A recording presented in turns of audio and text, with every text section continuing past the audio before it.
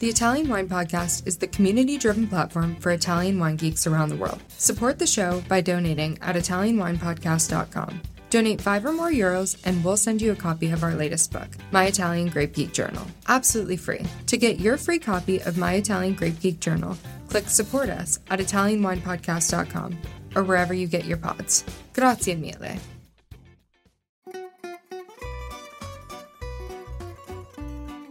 Welcome to Wine, Food and Travel with me, Marc Millon, on Italian Wine Podcast. Listen in as we journey to some of Italy's most beautiful places in the company of those who know them best, the families who grow grapes and make fabulous wines. Through their stories, we will learn not just about their wines, but also about their ways of life, the local and regional foods and specialities that pair naturally with their wines, and the most beautiful places to visit. We have a wonderful journey of discovery ahead of us, and I hope you will join me.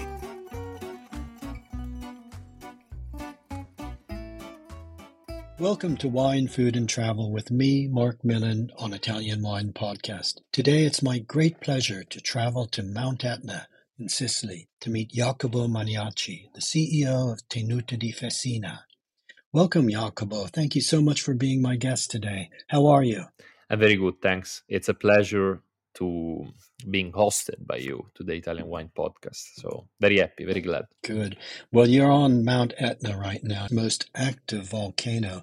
Is Monte Bello quiet today, or is it erupting? I'm going to say that it's not as noisy as usual. Yesterday night, actually, I was walking around Randazzo, which is a beautiful medieval town, not so far from where I live here at the winery, and it was cranky and noisy. It sounded a little bit like fireworks during the night, but this morning is very, very quiet. This is a quiet year compared to like 21 or 20, where we had 70 plus eruptions. This is a quiet year for all of us, I would say. I was on Mount Etna actually in 2021 during those eruptions, and it was quite incredible. We were actually in Taormina after we came off Etna, and Etna was erupting, and we were getting the rain of the black grit even in Taormina, which is quite a distance away. I think there was an inch or two on the ground. So it was a very active year that year.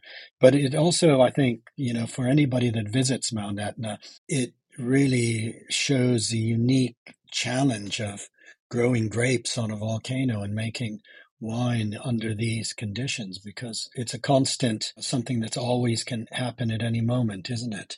Absolutely. And then, you know what, I have the opportunity, and it's a gift actually, to make wines all around the three different slopes of Mount Etna, because you have to imagine that the DOC appellation nowadays goes around the volcano like a horseshoe. So it's going north, east and southwest, like almost an half moon shape. And depending on the wind, you can get ash rain more or less everywhere. So usually the most dramatic area is the east, because it's the Millon area, which is a beautiful place to make wine, because you are hidden below the Saturnine crater, but you are also facing the Ionic Sea. So it's a land full of contrast and beauty, where the wines are influenced both by the sea and the volcanic conditions and the volcanic soils. But it's actually so close to the volcano that then we have a major eruption. Everything is completely covered. So talking about like memories, probably my biggest loss was on the east in 2020 and 21. When you have a major eruption, it's not just ash. You can have like small stones and lapilli flying in the air, and they are they can damage cars and windows, and of course bunches of grapes. So I'm going to say that probably my worst memories are on the eastern side, even though I witnessed major ash rains even on the north. It's very annoying at the winery because we have to clean everything, I can imagine. Yeah. Besides vineyards, the whole structure was a few times completely covered by ash. So, it's we wouldn't be here without the volcano, so it's part of the job. Well, that is very interesting, because as you say, it is a fact of life on Etna, but yet Etna is one of Italy's most ancient winelands. In Homer's Odyssey, the Cyclops Polyphemus speaks about his vines growing on the slopes of Etna. And it's quite probable that grapes have been grown on these volcanic slopes for maybe 3,000 years.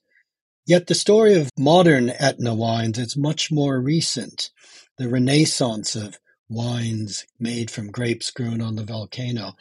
And Tenuta di Fessina is part of that story. So tell us about the Tenuta di Fessina project. First of all, it's very interesting what you said before, because you have to imagine that the renaissance of Mount Etna, it's literally on its probably first or second generation. Everything started around 2002, 2003, and we were born in 2007.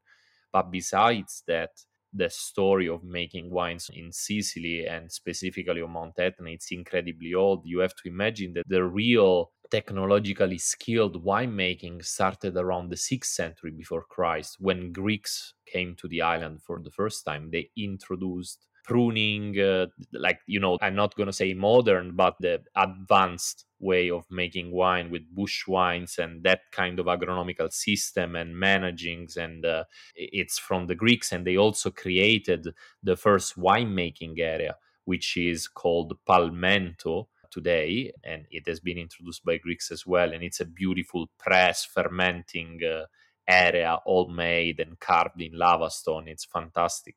But even before Greeks, probably we have fossils dating back to the 4th or 5th century before Christ. So it's one of the most ancient areas all around Europe, besides Lebanon, the cradle of Vitis vinifera, which is modern Middle East. And it's very important to talk about this kind of connection, because the project of Tenuta di Fessina was born back in 2007 from a Tuscan winemaker, Silvia Maestrelli. I joined the company in 2014, before as winery manager and today as an associate and CEO, but she started in 2007.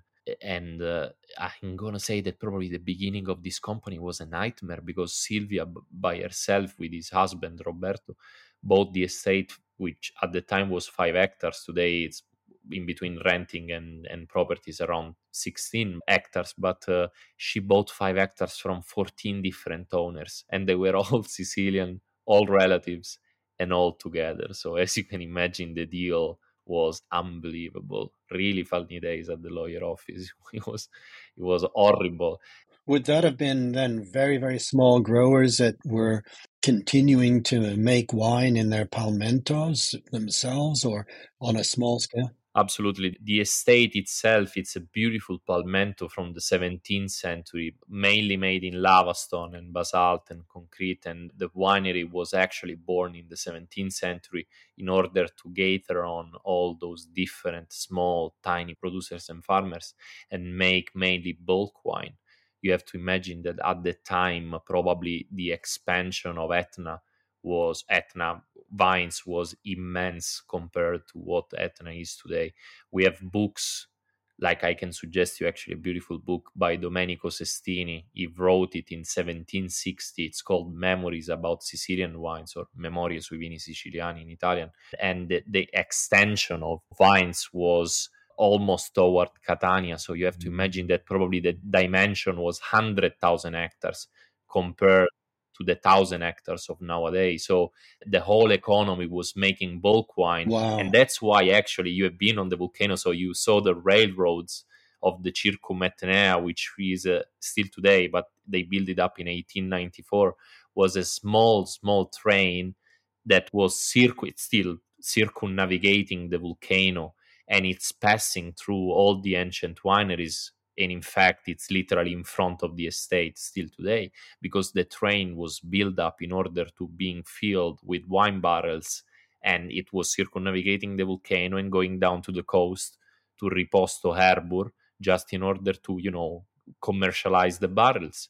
And people will never admit it, probably in Bordeaux or in Barolo, or I don't know, in the excellence areas. But probably there is some Nerello Mascalese mixed up in old vintages of all those wines. But not just Nerello Mascalese, wines from the south side of Italy, because the south side of Italy was like a lung, a sort of core for bulk wine production at that time. But bottled wine is recent, even here, as I was saying before, 2002, 2003. It's the first moment where we can start to talk about high quality and fine wines on Mount Etna. Now, those small growers that sold the vineyards to Fassina, presumably the vines themselves were very ancient, which is another reason why the wines being made on Etna can be such high quality. Absolutely. So you have to imagine that we almost lost or spent, I don't know how to say it, but 7 years in order to date back and track back all the different DNAs and ages of our vines here at the estate. They gave us, when we made the deal, just a single document, and it was dating back 1932 Nerello Mascalese. But even walking into the vineyard, it was very clear since the beginning that the vineyard was not all from 1932, and of course was not all Nerello Mascalese, because they just planted and grafted and propagated vines for years and years without any document or registration. So we spent many years with many collaborators, including the agronomical office of Mount Etna, Mr. Andrea Marletta. I have Rocco Trefiletti. Several people helped us, all professionals, just in order to date back this vineyard, which is a gift. It's like a museum for us. You have to imagine that we have vines in between. Of course, I do replant and graft every year new vines, but talking about the original vineyard, we have vines from, let's say, 60 to 130, 140 years old. I try to do not make samples for ages, for dating back the age, because you have to imagine that it's very invasive. You have to take samples out of the roots. I don't really want to disturb the environment or the vines, but we do have really old vines, and at least 3-4% of the vines at the estate, which is all bush wines and all manual labor. You have to imagine that because of the composition of the vineyard, which is very narrow and very dense, we have like 9,000 bush wines per hectare, which is quite crazy. We do have 1,100 hours of manual labor per hectare per year, and we have 17 hectares right now. So average more than 17,000 hours of manual activity per hectare per year. All the managements are made by hand. I don't have any machinery in the vineyard. And I was saying that 2 or 3% is pre-phylloxera here at the estate, because Mount Etna is one of the few places in Europe that completely avoided phylloxera disease. And this is mainly because of altitude and soil composition. The pest is not really able to survive in this kind of environment. Actually, all the places that avoided phylloxera are not so far from active volcanoes, active or extincted volcanoes. Italian Wine Podcast. If you think you love wine as much as we do, then give us a like and a follow anywhere you get your pods.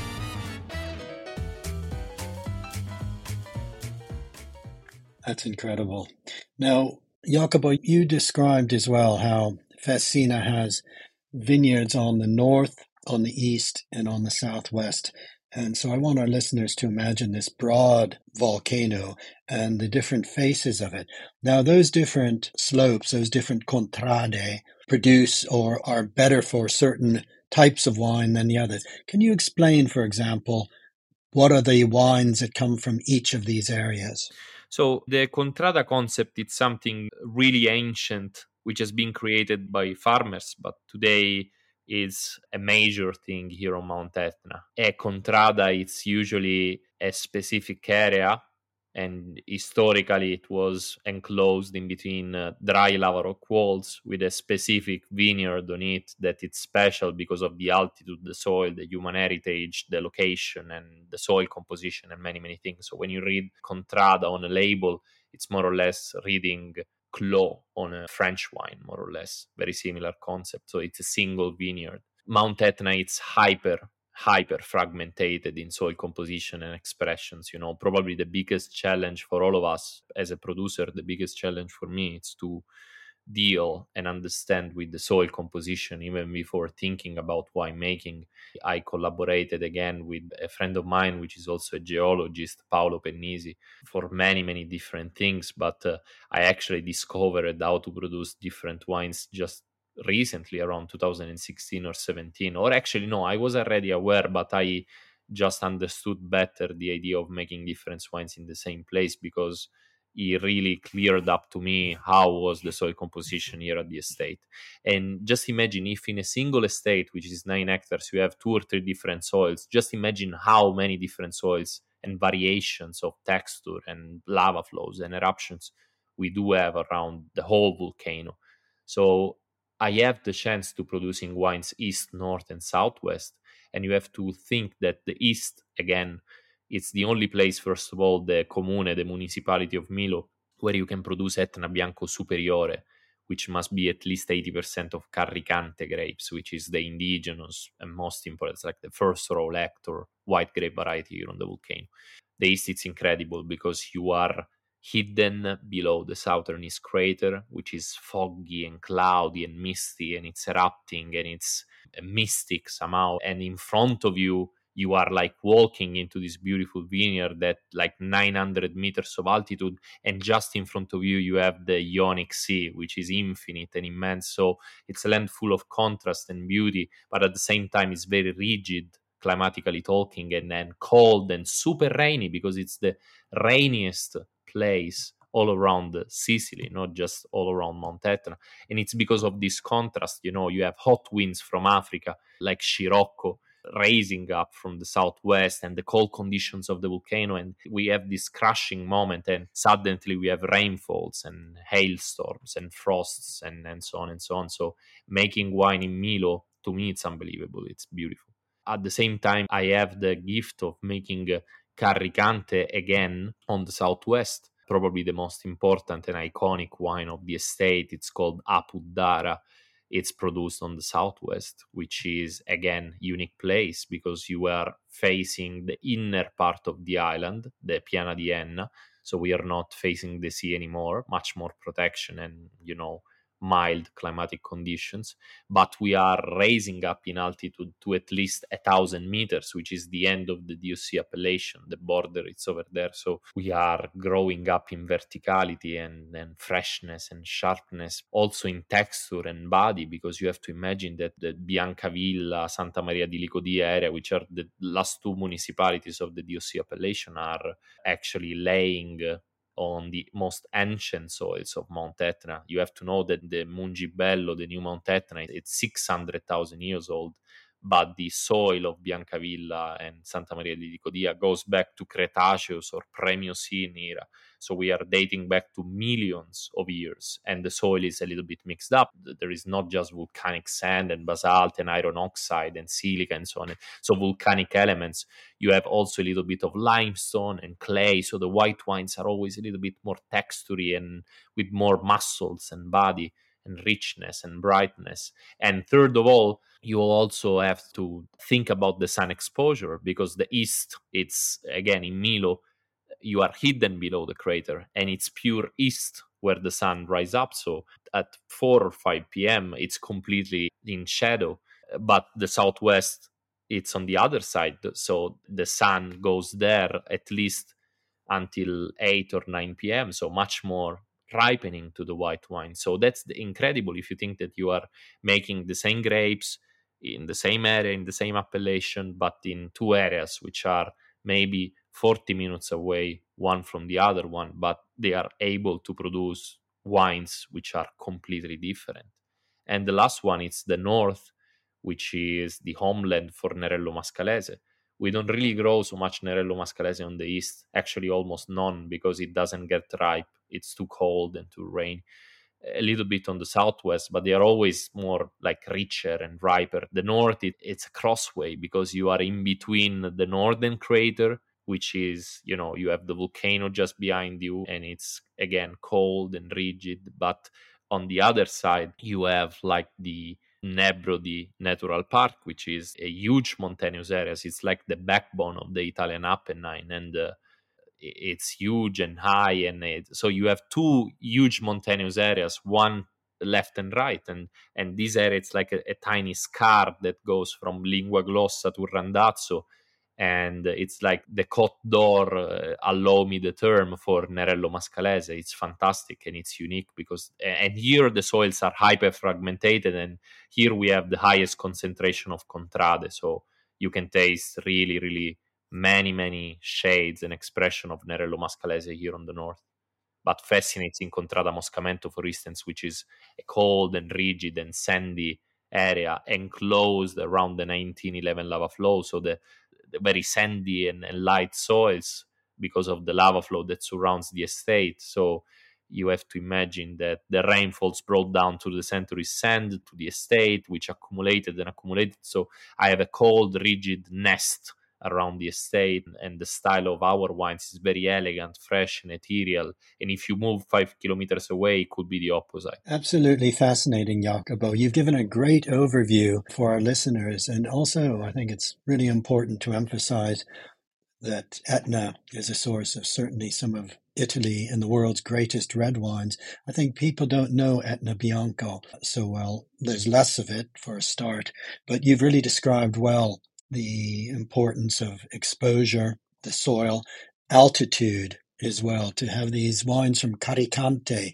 wonderful, wonderful grape that have that piercing acidity that allows it to age incredibly well. The whites of Etna, I think, are so wonderful because they have that capacity to age and evolve. Absolutely. Let me give you a quote, but I do believe nowadays, after 16 years of making wines here at the estate, that probably Carricante it's able to age better than Nerello Mascalese. Of course, this is very personal and related to my experience, but my oldest bottles of Carricante, both Apuddara and Musmeci Bianco, are in a fantastic. I mean, I don't have any problem of opening an old vintage starting from 2009, which is the first release of Carricante, in front of anyone, because I think that our wines since the beginning are still outstanding nowadays, still in a good shape. I'm not talking about any fault like oxidation or this or that. The wines are standing beautifully and in a proper shape even today. On the other hand, with Nerello Mascalese, I think that we are still learning here at the estate, because in the beginning it's also a matter of experience and studying about things. And I'm 33 years old, so I'm very, very young, and at my age, talking about wine with, it's very risky. I think that you need at least 10 or 12 generations in order to talk about wine. You need like a license, in my opinion, to talk about certain things in the wine world, because at my age, you should stay as humble as possible. At my age, making wine is making mistakes and trying to solve it the year after, and learning and learning and learning. So it's very risky to talk about certain things with sincerity. But at the same time, I think that the way of making Nerello in the beginning here was different compared to the way that we are making Nerello nowadays. I think that Nerello doesn't really need a long extraction and a long fermentation as well. We are trying with Benedetto Alessandro, which is the enologist here at the estate, to extract less and give to the wines more freshness and sharpness and elegance. And in the beginning, it's also influenced by the wine world. When I was studying, I did my studies about wine in Piemonte, the University of Gastronomic Sciences in Pollenzo, and at the time wine was more I'm trying to find out a polite way in order to say it, but the way of making wine was different, was more extractive and bulk, because we were all influenced by certain critics and certain awards and rates, and all the most famous wines of the world at the time that were awarded were wines bulky and jammy and rich with high alcohol. And I think that nowadays the way of making and also drinking wine, because the most important thing is not our way of making wine. I mean, it is, because it's personal, but at the same time, we have to face the winery today makes around 80,000 bottles per year. So we have to face also the consumers at the end. And I think that nowadays the consumer is completely different to a consumer from 10 years ago. I think that 9 consumers out of 10 today, they select a wine on a shelf because they are thinking about pairing that wine with a meal with friends. So wine today, it's more gastronomic and more conviviality object than ever. So I think that the wines shouldn't be any more jammy and rich and alcoholic, but the wines must be gastronomic and food friendly. So the way of making Nerello for me today is not extractive anymore. I want to make Nerellos which are lean and elegant and fresh and sharp and clean. So I'm decreasing the extraction, I'm decreasing the fermentation in time, and I'm controlling more temperature and certain things even during the harvest, because I want to make a product which is modern for the actual times. I think that's extremely interesting, Jacopo, and I think this discourse about making wines that one can enjoy at the table rather than making wines to win awards or please certain critics is fundamental. Now, I'd like to actually turn then to gastronomy and to gastronomy in the wines of Tenuta di Fessina, in particular the local foods of Catania, of eastern Sicily, that go well with the wines. Now, I understand that you and your family are from the mountains you were describing, the Nebrodi, which is famous for its special black pig and for its salumi produced from the pig. Can you tell us a little bit about this? I can tell you a lot because you have to know that me and my father, we both own together a slow food presidia company that breeds Suino Nero dei Nebrodi, so black porks from Nebrodi. It's called Fattoria San Pio. It's a tiny, tiny company that we founded together back in 2018. And the story, it's crazy and it's very funny because you have to know that my father retired a few years ago. He was an engineer. He built up at that time. I'm Sicilian, so I'm avoiding to say names of real person and real places right now and real companies. But you have to imagine that he was an engineer. And at the time he was building up a certain building for a certain, they are similar to police, those people. They are a corps that takes care of the mountain here in Sicily in a specific area. So he was building up, I don't know the word in English actually, but the facility itself for those officials. And he was building the facility and he built it up actually, and it was 2016. And he really wanted to retire at that time, but this client, those officers, they weren't really able to pay him off. So we waited 1 year and 2 years, and he really wanted to retire, but they were waiting, and they weren't really able to pay him. So after a certain point, we received a phone call of the chief of the officers of those people, and he told us, please come up to the mountains because we have a proposal for you. We want to make a deal with you. And we went there. It's a true story, 100%. And he told to my father, Antonio, we cannot really pay you because we are broke. We don't have money, but we can propose you 47 black porks from the Nebrodi as a payment. And I don't know, even today, I don't know how, but we accepted. And today we own more or less 204 black pigs from Nebrodi in this small company, which is in Contrada Drago, close to Brolo. That's an amazing story. So tell us about the pork itself. It's a strange story because it's probably an hybridation between a wild boar or a wild pig from the Nebrodi and a Spanish pork. You have to know that in between the many dominations that we had in the history of Sicily, of course, we have the Aragonese, which is like the modern Catalonia, where Barcelona is, and they dominated Sicily for many years. And in the meanwhile, they brought to Sicily the Sanson, which is similar to the modern Pata Negra pig, which is a black pig as well. So they hybridated and they created, that's a fact, but it's not 100% proven.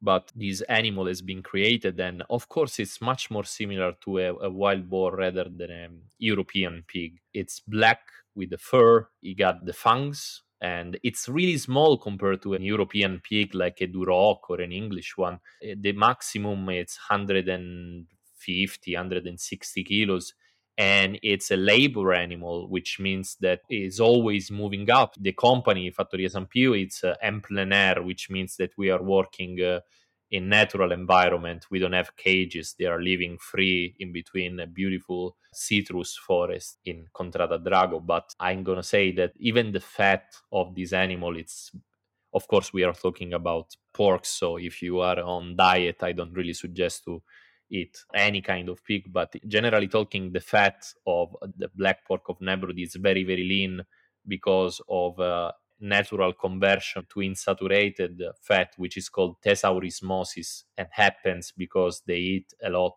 of acorns in the forest.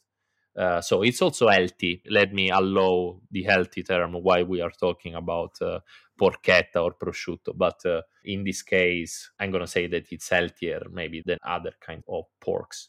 Besides that, I'm going to say that the environment where they live is outstanding because the Nebrodi have 3 different sets of wild vegetables, or veggies or trees, and generally talking of green environment depending on altitude. So we are growing the pigs in the middle one, which is citrus, but also white faggio and cipressi and querce as well, which is fantastic environment. Jacopo, we're running out of time here. I would love to have another podcast just about the black pigs of the Nebrodi.